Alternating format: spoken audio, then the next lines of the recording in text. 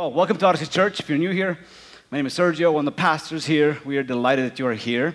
We're in this hashtag series that we've suspended over the last couple of weeks due to just talking about Pentecost and times in Acts. And then last week, Jimmy and I had a fabulous conversation. Who was here last week? What did you guys think? Was it? It's getting more and more dangerous for me to invite people on stage because it just kind of diminishes my, superiority complex. That is not funny. But I'm super excited for what's coming up. And Jimmy already sent me the set of notes for the next time that he wants to come and talk. So we'll be transitioning from pastors, from me to Bishop Jimmy. But I would encourage you guys to check it out. I really would. But so we've suspended this hashtag series over the last couple of weeks. And this week, today, we are back in full swing. And we are going to talk about a subject that is very high on the radar in our culture. And it is hashtag homosexuality.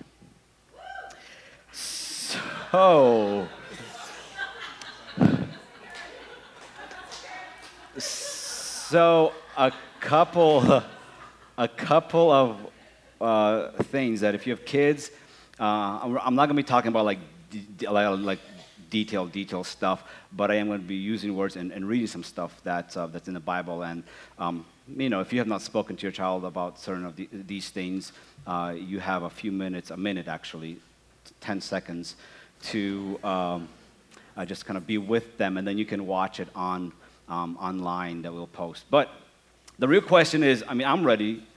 Are you guys really ready to tackle hashtag homosexuality in 2019? So let me, before I start, let me pray. God, you are a good God, and we are thankful that you love us, and that you lead us, and that you guide us, and that you show yourself and reveal yourself in our lives, Father. And I just pray, God, that we hear this morning what we need to hear this morning, Father. Maybe I'll say some things that may prick at the heart. Maybe I'll say some things wrong, God. And I just ask that you just, through my flaws, through my speaking ability, God, that you communicate the truth with love that you want to and are going to communicate to each one of our hearts. And I thank you for that in Jesus' name. Amen. How many of you are personally connected to someone who has identified as gay or lesbian or homosexual? Maybe in your family, in your work, maybe your neighbor. See hands again? All right, that's pretty much why we're talking about this issue, because it affects every one of us. And we know in 2015, same-sex marriage was legalized. And there's a lot of activity that has been happening around this topic. This is not a new topic, but it has surfaced as a topic for our culture. And just like with most hot topics, as culture talks about it, it swells. Things get legalized. Things get put ahead of everything else to kind of appease the culture, more or less. And so a lot of times, people with things like this, sensitive topics, people have a hard time communicating truth with love. And so before I say anything about this topic, I just want to kind of talk to you. If you're struggling with this, or if you know someone, and maybe you've heard some truth, maybe some of the things that I will repeat, but you heard it in a way that's not compassionate. I just want to apologize for that. I think that we all need to do a better job in communicating and loving people who are not like us. And we're all different, and we all have different things. And sometimes whenever we are so confident in what we believe, we tend to not do it in a compassionate way. And so I just hope that if you don't hear anything else, or if you disagree with everything or anything that I say, that you really hear my heart personally, that you are loved, no matter what you're going through, no matter how you identify, and you will always be welcomed here, and this will be a safe place for you.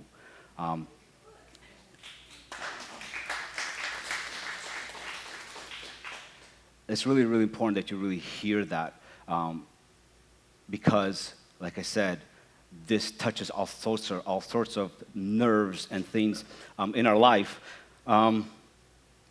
But just like we talked about abortion a couple of weeks ago, it was legalized in 1973. There was a major cultural shift, and a lot of people thought that that's it, we're done with this topic, but there has been conversation, and this thing has not been settled for like the last almost 50 years. And so right now, culture is changing again, and it's shifting, and the millennial generation is considered to be the most pro-life generation ever. And so a lot of even companies are pulling back from funding organizations like Planned Parenthood that are primarily the places that people to go for treatments, but a lot of it, and majority of it, is for abortions. And so companies like for example, Ford, I believe, pulled funding from Planned Parenthood, and a lot of these big businesses, for them, it's not a matter of whether they believe in it or not, or all of a sudden the company Ford is like, oh yeah, we were pro-life. No, they're evaluating the culture, and they're acting accordingly that would make financial sense to them. And so we have to be aware of what's going on. And just as abortion has been, and is going to continue to still be a conversation that may offend people, and a conversation that we have to come at really gently and be very considerate of the topic and who we're talking about and the content.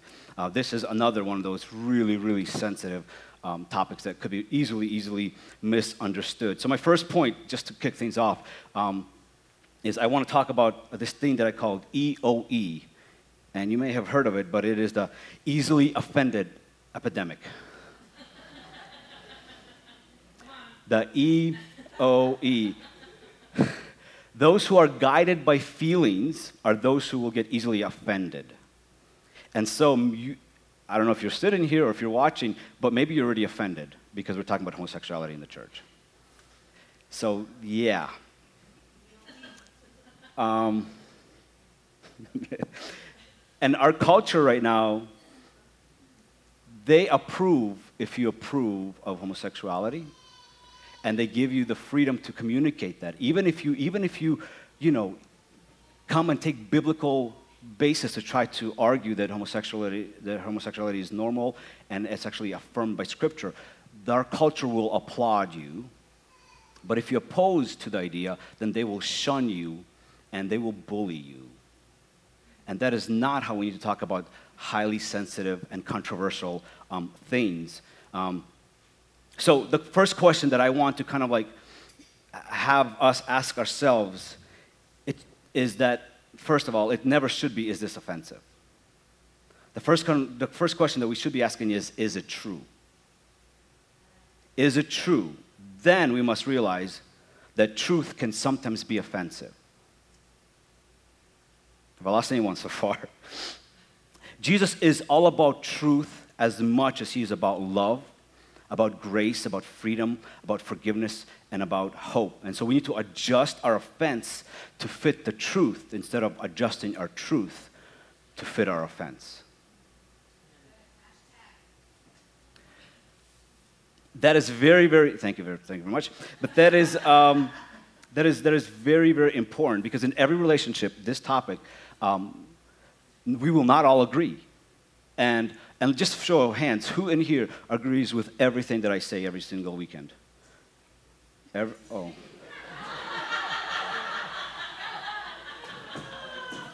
All right.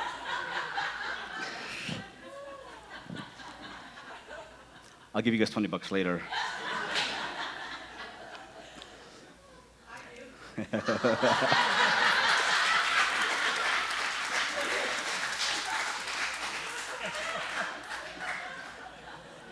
Well played, well played.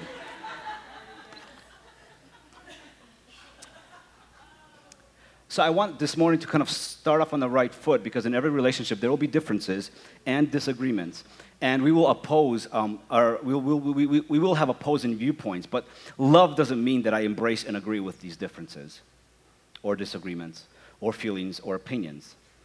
And just because a person can change their view on one topic or another doesn't mean that your friend or your parents or your siblings will. So the question is not, should we ever disagree and have different opinions? The real question is, in light of our differences, how do we sustain our relationship? How do we talk? How do we go about life? Whether we communicate about them or not, but how do we move away from our disagreements? And there are certain topics, it's as if like you cannot disagree, or you're intolerant, you're a bigot, you're a homophobic, you're a hater. And I would love for us to apply those labels on all the things that we disagree with.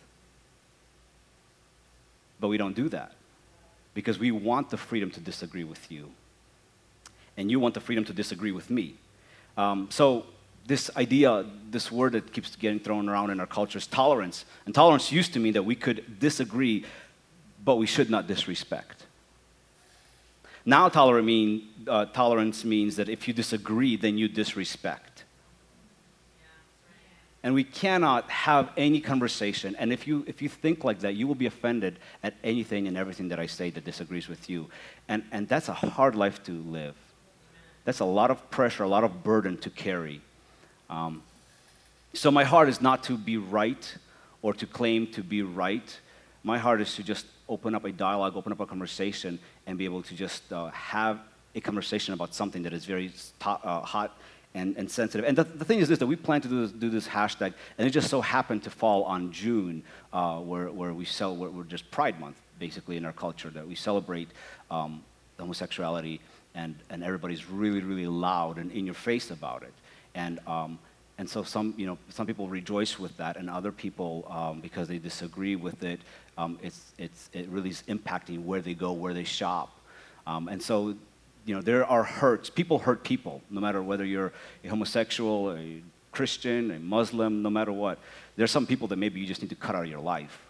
They just may be toxic overall. But this conversation is getting more and more serious, and quite frankly, it's risky to talk about it at church, because if the church does not disintegrate after this Sunday, then we can talk about anything we really want. Yeah, I know. And our culture is shifting. In Canada, they are ahead in this topic, and there's a pastor in Canada just recently, within a couple of weeks, who got arrested for preaching against homosexuality. That's the reality of how sensitive this topic is. And so I'm not saying anything about homosexuals or this or that. I'm just letting you know how hot this topic is, and how we have to be very careful how we communicate or talk about these things. And so I want to really do that. And my goal is not to be politically correct. I just want to be correct.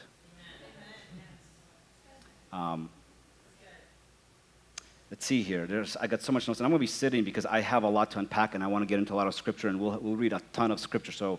And we're just going to go until the clock runs out. And so if you have a pen, paper, your tablet, your phone, take it out. There's going to be a lot of scripture, because I want to talk about homosexuality. I want to talk about worldviews, and I actually really want to talk about what scripture actually says, and not just talk vaguely about this topic. All right, so homosexuality. And a lot, I've researched almost day and night what I'm talking about today. So I I'm not coming at this really lightly or just kind of like throwing words around, but I study a lot of different people. And so one guy that I just want to quote from the get-go his name is Sam Allberry, and he has been attracted to the same sex his whole life, and he shares his insight into the current debate over sexual identity.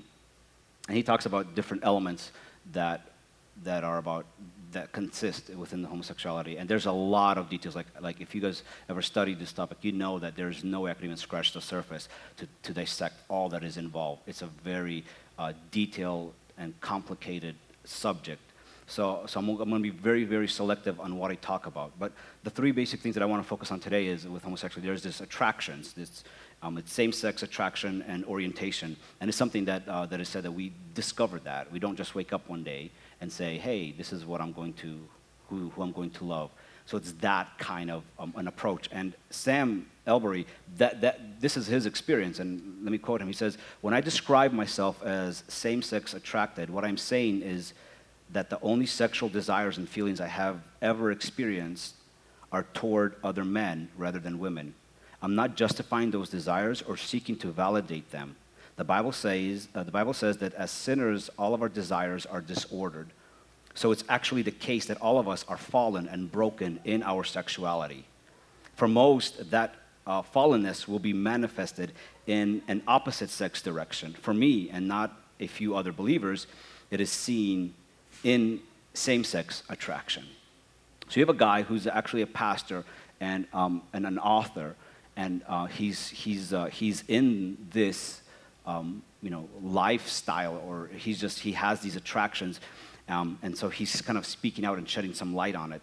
He continues, "Some wonder how it's possible to be a Christian and yet experience these things. My answer is that any inappropriate desire is a form of temptation that needs to be fought. Temptation is different to sin." So what he's basically saying is that same-sex attraction, that's what it is. It's one of those things where you are attracted to same sex, and then you have to figure out, how do I walk with this? And maybe next week we can dive into that, because it opens up a whole nother conversation. But for today, I just want to continue into the second element of homosexuality, and that is the actions. So we have the attractions. The second portion is the actions. And the reality is that homosexual or heterosexual, we would all agree that we choose our behaviors. And see, and I'm gonna, one more quote from him. He says, "Jesus tells us to pray we'd be delivered from temptation, but be forgiven for our sin. Temptation itself is not sin. It is striking that the Bible nowhere promises that temptation will be completely removed in this life, simply that God will enable us to stand faithfully under it." And I love his heart, and I love his approach. To me, it makes a lot of sense to look at it this way. And we'll get into it, some more of this here in a second. So that the second one is actions. What do we do with our temptations, with our desires? The third is identity. And this is where a lot of what we see, the movement in our culture, and basically is you step from having attraction to you begin to act out. And then once you act out, you assume this identity. And that is actually probably the most scariest part to be, because now our identity and our sense of worth and fulfillment is found in our sexual identity. And so we have placed our sexuality above everything else to guide us. But people, and this is where we are as a culture. So to me, clarifying those three elements distinguishes even how you talk to people and who is on which part of their journey. Because we all know that everybody has an agenda. Every businessman has an agenda. Churches have an agenda. They just want to reach people for Jesus. They want their churches to be filled. They want to be able to pay their staff. They want to be able to reach the world. They have an agenda. Some people have ill agenda. They just want to get wealthier. They manipulate, but everyone, has an agenda. We're getting ready to, step into our election year next year, and every candidate has an agenda. And so they learn how to say things a certain way, but at the end they have a goal and they have an agenda to move forward. And just to get off right away, is homosexuality and the movement also has an agenda, and they have had an agenda for years, for decades. And so anything and everything from how it's being communicated, how it's being normalized, how you actually have the reflection in entertainment leans on a better relationships, those who are gay relationships in sitcoms and TVs and movies than those who are Christian. When was the last time you saw a really solid Christian guy in a role in a movie of some sort? You really don't. You don't. So there is an agenda, and if we don't see an agenda, then we are just oblivious to what's going on. And not just like these deeper things, but every advertisement has an agenda. Every gym and CrossFit and Arab, they all have an agenda. No, Galen is refusing to be honest. It's all right, Galen. Truth truth over, anyways. But we all do, and just because someone says they have an agenda, it's not a bad thing. It just means that they have a goal, and some of the things you can't say, here's our goal, and then try to go at it, but there's an underlining plan. People have 3, 5-year, 10-year plans, and so, while we're serving ourselves, people are at work doing stuff to see their agenda become reality. And so then we wake up one day and everything's changed, and we're like, how in the world did this happen? There was an agenda. There were goals, and people were moving the needle forward, and that's also the case with homosexuality. And is anybody offended yet? No. Okay, I just want to kind of lay it all out there just in the beginning, so that I'm not hiding anything. Like there's not, my agenda for today is to just kind of communicate the biblical principles and to begin to start conversations. And you know what? And I forgot to mention this, but can we pull up the slide with our the text 97,000? I want to take questions and invite even people, to talk about this a little further in the next week, and we'll see whether we'll do it for a week or two. So if you are new here and you've never signed up to our texting, just text Odyssey to 97,000, and once you're in the system, you can actually use this number to text in your questions. So if you have a question that you're thinking right now, just text it in, and throughout the week, if something comes up, text your question in, and we'll try to answer some of the questions maybe that we don't address here. Probably we won't address here either, because there's a lot. So, all right, you guys with me? So you can leave that up for a second. Worldviews. Every worldview, every person has a source of authority. We all submit to something. And so because we have a source of authority, we have to define what kind of worldview we are living in. Because based on this worldview, we have certain presuppositions. And a presupposition is a belief that we start with. So even with this topic, if you have a couple of presuppositions, then we will, even from the beginning, we will never even agree on anything that I say, because we need to establish what is our worldview first. And so there's two suppositions that I want to kind of tackle. The first one is this, a presupposition that there is no God. And in our culture, that is one of the realities right now. There's people who don't believe that there is a God. So anything goes, because there's no basis of morality or a moral code. And so this is where we get to where all opinions are equal. And you cannot dictate your morality on me. You cannot tell me that what I'm doing is right, and I cannot dictate it on you. And so in each culture, in each time setting, there are certain things that are right or wrong. And this is a whole debate if you really get into it. So I'm going to spare you guys this morning from that. But it basically says that there's a view that there is no God, so we decide our morality. And then the other view basically says there is a God, and he assigns morality. He's the author of morality. And morality is a system of understanding which helps us to define right and wrong. And so we are making a judgment call when we say that this is right and this is wrong, and we have a worldview and a source of authority that makes us feel like what we're saying is true. Like, I believe that this is wrong, I believe that this is right. How do you know? Who told you? So we're making absolute statements, and they are not subjective. And this is the other thing with trying to have a conversation with someone, is people basically say that everyone's view and opinion is valid, and so you cannot say you're right, and I cannot say that I'm right or wrong, but then I'm telling you all of these truths. And so it's a very confusing conversation. But there are, and I like Ravi Zacharias talks about this, he says there's 3 cultures in relationship to absolute. There's 3 kinds of cultures. Now, the first one, and I'm dubbing this God, group, or gut. This is like my Ukrainian American slang language.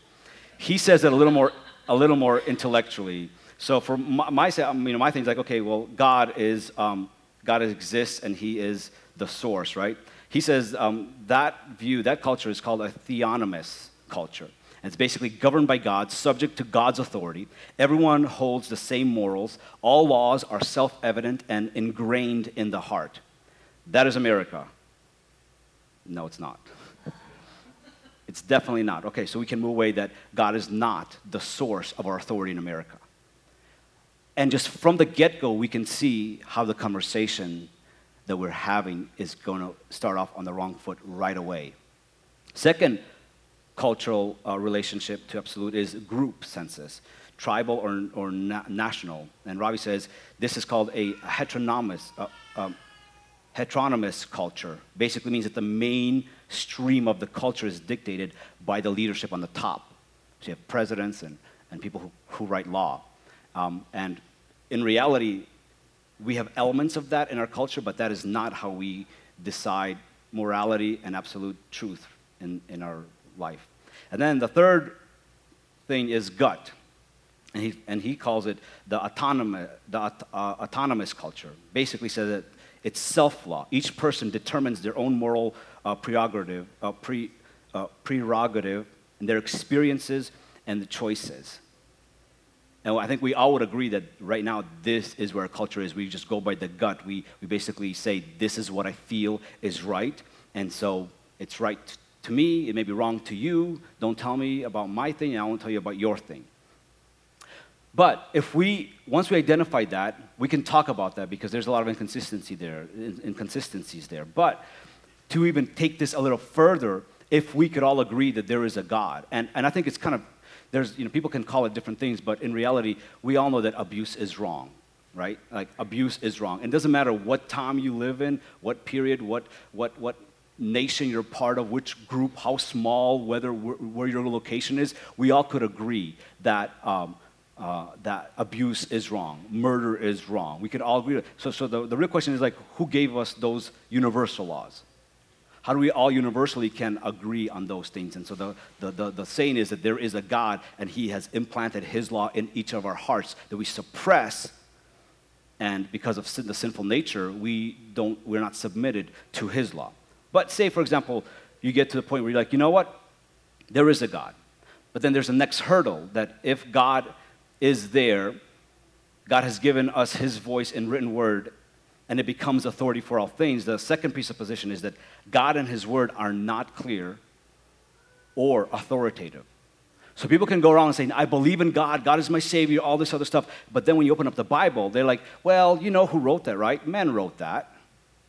And so now there is no authority. They don't have an authority in Scripture. So they may still believe in God, but now if you bring up Scripture, if you try to address anything Scripture-wise, it's going to fall to deaf ears because their authority is not found in Scripture. And people don't accept Scripture as the main and highest authority in our culture. And it's actually bled into churchgoers, where many churchgoers don't look at the Scripture and God's spoken word and written word as the main authority in their lives. And so I believe in God, but the Bible is not clear, or it's not really authoritative in our life. So what is your authoritative voice for morality and or truth? That is a question that we have to ask ourselves and say, where do we go to where we can say, this is where I get my truth and my morality from? Clarity. And this clarity comes in our culture, like the Bible is not clear about it in a lot of ways, and we're going to talk about it today. But basically says that homosexuality is wrong in one chapter, but then blending fabrics is wrong in the next chapter. So why do you pick and choose what you believe? Who's ever heard that before? Like, yeah, I don't know. You're picking and choosing what kind of salad you want. So, but the result is that if there is no God, and his word is not authoritative or clear, we get three things that I just want to kind of nail in, and then we're going to get to the meat of this. That we really get relative morality. So it's all subjective. We also get relative truth. There is no source of truth. We all define and make our own truth. And now we see this coming more and more to light, is that we have relative reality, where people are claiming one thing, and they're creating their own reality and saying, no, this is who I am, this is what I am, this is what I'm struggling with, and so define me in this way, and now I'm going to project onto you my reality and force you to come alongside my reality. And we see this in our culture, that you can't really talk about morality, you can't talk about truth, and you can't even talk about reality anymore. But there is a God. He is the source of objective morality. It comes from him, comes from his character. God is what connects humanity because he is our creator. This is the single most connecting force that we have as humans, whatever we believe, whatever our struggles are, is that we have the same maker, the same creator. And this is why we honor each and every human being, because we're made in God's image. So we don't have the right to devalue any human being. So God, that is like something that God's like fundamentally, you do not have the right to bully and dominate humanity. When God told Adam and Eve, he didn't tell them to dominate one another. He told them to have dominion over creation, not over each other. So, Scripture is authoritative and clear. So for me, this is where I stand. I really believe, and our church believes, that God is God and he is real, and that he has spoken the written word through people, but he's so powerful that he even uses flawed people to get his message across. So from that worldview, everything else that I'm going to say is going to come from. So if you disagree with everything that I said thus far, there's a good chance that you will disagree with what I'm getting ready to say. So let's begin. And I know it's already 11:47. This is insane. So Genesis 19, and it's going to be up on the screen. Some people say that Scripture is not clear. So what I want to do is, there are 6 passages that I want to read and talk about, and we'll get to whatever we get to. So Genesis 19, I'm going to go fast. So read with me, or you can look it up at home for sure. Okay, before they went to bed, the men of the city of Sodom, both young and old, and the whole population surrounded the house. They called out to Lot and said, "Where are the men who came to you tonight? Send them out to us so we can have sex with them." Lot went out to them at the entrance and shut the door behind him. He said, "Don't do this evil, my brothers. Look, I've got 2 daughters who haven't been intimate with a man. I'll bring them out to you, and you can do whatever you want to them. However, don't do anything to these men, because they have come under the protection of my roof." "Get out of the way," they said, adding, "This one came here as an alien, but he's acting like a judge. Now we'll do more harm to you than to them."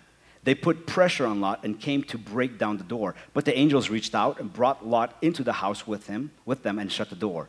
They struck the men who were at the entrance of the house, both young and old, with blindness, so they were unable to find the entrance. Then the angels said to Lot, "Do you have anyone else here, a son-in-law, your sons and daughters, or anyone else in the city who belongs to you?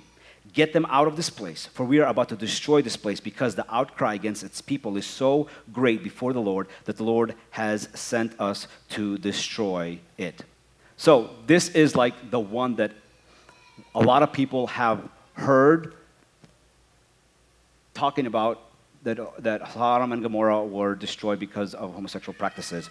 But there's an argument that says that this was not consensual or monogamous homosexual relationship. This was like a forced sex, rape type of a situation. So this is gang rape. So God did not destroy Sodom and Gomorrah because of homosexuality. He destroyed Sodom and Gomorrah because they were inhospitable, and it was this brute force of gang rape. And so that is true. But there's also true that there is a part of homosexuality in it, and there's a few passages that talk about it. In Ezekiel 16:49 and 50 says this, "Now this was the iniquity of your sister Sodom. She and her daughters had pride, plenty of food, and comfortable security, but did not support the poor and needy. And they were haughty and did detestable acts before me. So I removed them when I saw this." And so people will use this and say, see, this talks about that they were pride, they had plenty of food, they were comfortable security, but they didn't support the poor and the needy, so God destroyed them. And on the surface, it sounds like, okay, yeah, that's exactly what it says in Ezekiel. But then the other portion of it is that really that God is going to destroy a city because they don't support the poor or the needy. When Sodom was destroyed, Homosexuality was one of the aspects of its wickedness. Jude 1:7 says this, likewise, Sodom and Gomorrah and the surrounding towns committed sexual immorality and perversions and serve as an example by undergoing the punishment of eternal fire. So, sexual immorality does not exclude homosexuality. It actually includes all form of sexual immorality. And so I think, this is in the Old Testament, this is in Genesis. We kind of see it. There's two more verses in the Old Testament. The second one is Leviticus 18, verses 6 through 23. You are not to come near any close relative for sexual intercourse. I am the Lord. You are not to violate the intimacy that belongs to your father and mother. She is your mother. You must not have sexual intercourse with her. You are not to have sex with your father's wife. She is for your father's family. You are not to have sexual intercourse with your sister, either your father's daughter or your mother's, whether born at home or born elsewhere. You are not to have sex with her. You are not to have sexual intercourse with your son's daughter or your daughter's daughter, for they are your family. Verse 11, you are not to have sexual intercourse with your father's wife's daughter, who is adopted by your father. She is your sister. You are not to have sexual intercourse with your father's sister. She is your father's close relative. You're not to have sexual intercourse with your mother's sister. And this goes on and on. You are not to marry your son's daughter or your daughter's daughter and have sex with her. They are close relatives. It is depraved. You are not to marry a woman as a rival to your sister and have sexual intercourse with her during her sister's lifetime. You are not to approach a woman during her menstrual impurity to have sexual intercourse with her. You are not to have sexual intercourse with your daughter. I'm telling you, this all these, you are not to sleep with a man, and then it goes to verse 21. You are not to sacrifice any of your children in the fire of Molech. Do not profane the name of your God. I am the Lord. Verse 22, you are not to sleep with a man as with a woman. It is detestable. You are not to have sexual intercourse with any animals, defiling yourself with it. A woman is not to present herself to an animal to mate with it. It is perversion. So the question is, which one of these do we really want to pluck out and say this does not translate to today?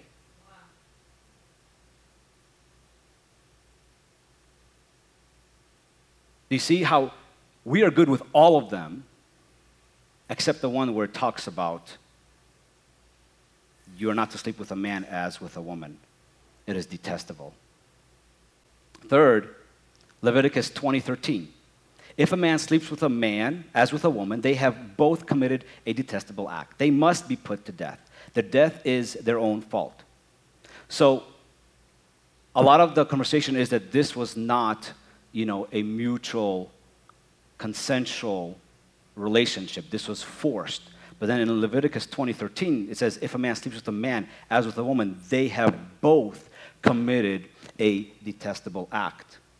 So this really hammers the point that this issue is about gender. It's about two of the same genders who are not allowed to be sexually active together. And this Leviticus passage talks about consensual agreement. Because right now the language is like, well, rape and force and abuse is not what we're for. We're actually talking about having real relationships between adults. And so the Bible doesn't speak on it. And we just read it in Leviticus that it really does. So the question then is, do we follow Old Testament law? Now, because Leviticus 19:19 says this, you are to keep my statutes. Do not crossbreed two different kinds of your livestock. Sow your fields with two kinds of seed, or put a garment made of two kinds of material. And they'll be like, look, this is also in Leviticus. Are you keeping this law? Or Deuteronomy 22:11, do not wear clothes made of both wool and linen. Who's heard this before too? Matthew 22 is really interesting because they were asked Jesus, teacher, which command in the law is the greatest? In verse 37, he says to them, love the Lord your God with all your heart, with all your soul, with all your mind. This is the greatest and the most important command. The second is like it, love your neighbor as yourself. Verse 40, all of the law and the prophets depend on these two commands. Who knows what this story is, right? This is like Jesus. What's crazy is that Jesus is actually quoting Deuteronomy. Deuteronomy 6:5 says, love the Lord your God with all your heart, with all your soul, and with all your strength. And he also quotes Leviticus 19, 18, which says, do not take revenge or bear a grudge against members of your community, but love your neighbor as yourself. I am the Lord. So we see that just because we're in the New Testament, that the Old Testament laws don't just disappear because Jesus came and he's like, the blue-eyed, long-haired sheep hugger. I mean, right? This is what we get. So then this goes. What about tattoos, or the part where a woman, a woman who has a period, she's unclean, and if the husband has sex with her while she isn't, has her period, then he's also unclean, and they cannot worship. So how do we know which laws apply and which don't? So I really want to dissect this part. Oh man, this is long. I asked you guys if you were ready. Okay. I want to clear this up, whether I go into the New Testament or not today, because this is going to hopefully make a few things clear. In the Old Testament, there are considered three major laws. There's ceremonial laws, there's judicial and civil laws, and then there are moral laws. So ceremonial laws are the custom of the nation or statutes, like Leviticus 19 and 19. These laws seem to focus on their attention on God, but they include instructions on regaining right standing with God. So they perform ceremonies, sacrifices, and they work on remembering the things that God has done. So under this law is when it talks about, if a woman has a period, don't have sex with her because she's unclean, and then you'll also be unclean and you cannot worship. So the reason that's in there, because that is a law that we are not to follow. It's gross, can we say that? But no? Okay. But this is a more of a ceremonial, okay, good, you guys, okay. But this is more of a you guys are still here. But this is a ceremonial law, which basically means is this, that when you come into the temple to worship God, the law states that there should be no other blood that's in the temple except the blood that is being shed in the sacrifice. And so if a woman is in her period, she is bleeding, so she cannot even come because she's considered unclean. And so if a husband has sex with her, he also cannot come into worship because he's also unclean in regards to the temple ceremonies that they have. And so in the temple, even if you had if you were bleeding, you were considered unclean because there was only supposed to be one blood that was shed in the temple. So it's like a ceremonial type of a law. Does that make sense? Passover, circumcision, Sabbaths, those are all like ceremonial types of laws, and so we don't really follow them because they were designed for that. And here's the neat thing about that is that Matthew 5:17 says, "Don't think that I came to abolish the law or the prophets. I did not come to abolish it, but to fulfill it." That basically means that all these ceremonial things that the Jewish people did, Jesus actually fulfilled all that. So those things are not necessary. That's why we don't have an altar to sacrifice cats here.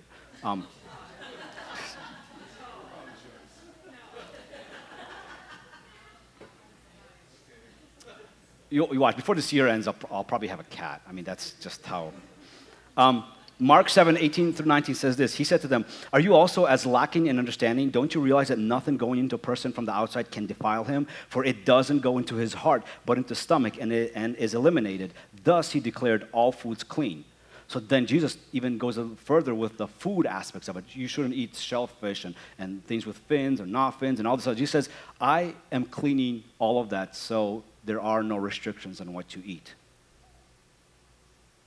And we read that, right? And Colossians 2:16 verse 16 and 17 says this, "Therefore, don't let anyone judge you in regard to food and drink or in a matter of a festival or a new moon or a Sabbath. Don't let anyone judge you according to those, because these are the shadow of what was to come. The substance is Christ." So all these laws were foreshadowing Jesus. Jesus came, fulfilled all that, and eliminated all of those practices. And we keep going. In Acts, Peter had a dream. If you guys remember, he had a dream with all these unclean animals, and God's like, "Peter, kill and eat." And Peter's like, "I've never eaten anything that was unclean, and I'm not going to start right now." And God's like, "What are you calling the unclean what I have made clean?" So that's the ceremonial laws. Judicial civil laws. These are the laws that were specifically given to the culture and the place of Israelites and encompass all the moral laws except the Ten Commandments. So this includes murder and restitution for a man who was gored by an axe, or if someone harmed their lamb, and if it was an accident, if it was on purpose. You have to understand that there are millions of people in the desert that God has taken out from Egypt, right? And they're all coming together. And if you think some of the laws in Leviticus and Deuteronomy in the Old Testament were like what kind of laws are there? Have you looked at the laws in America? Have you looked at the laws in America? Did you know that there are states who have a law that says you cannot cross the street on your hands? I'm serious.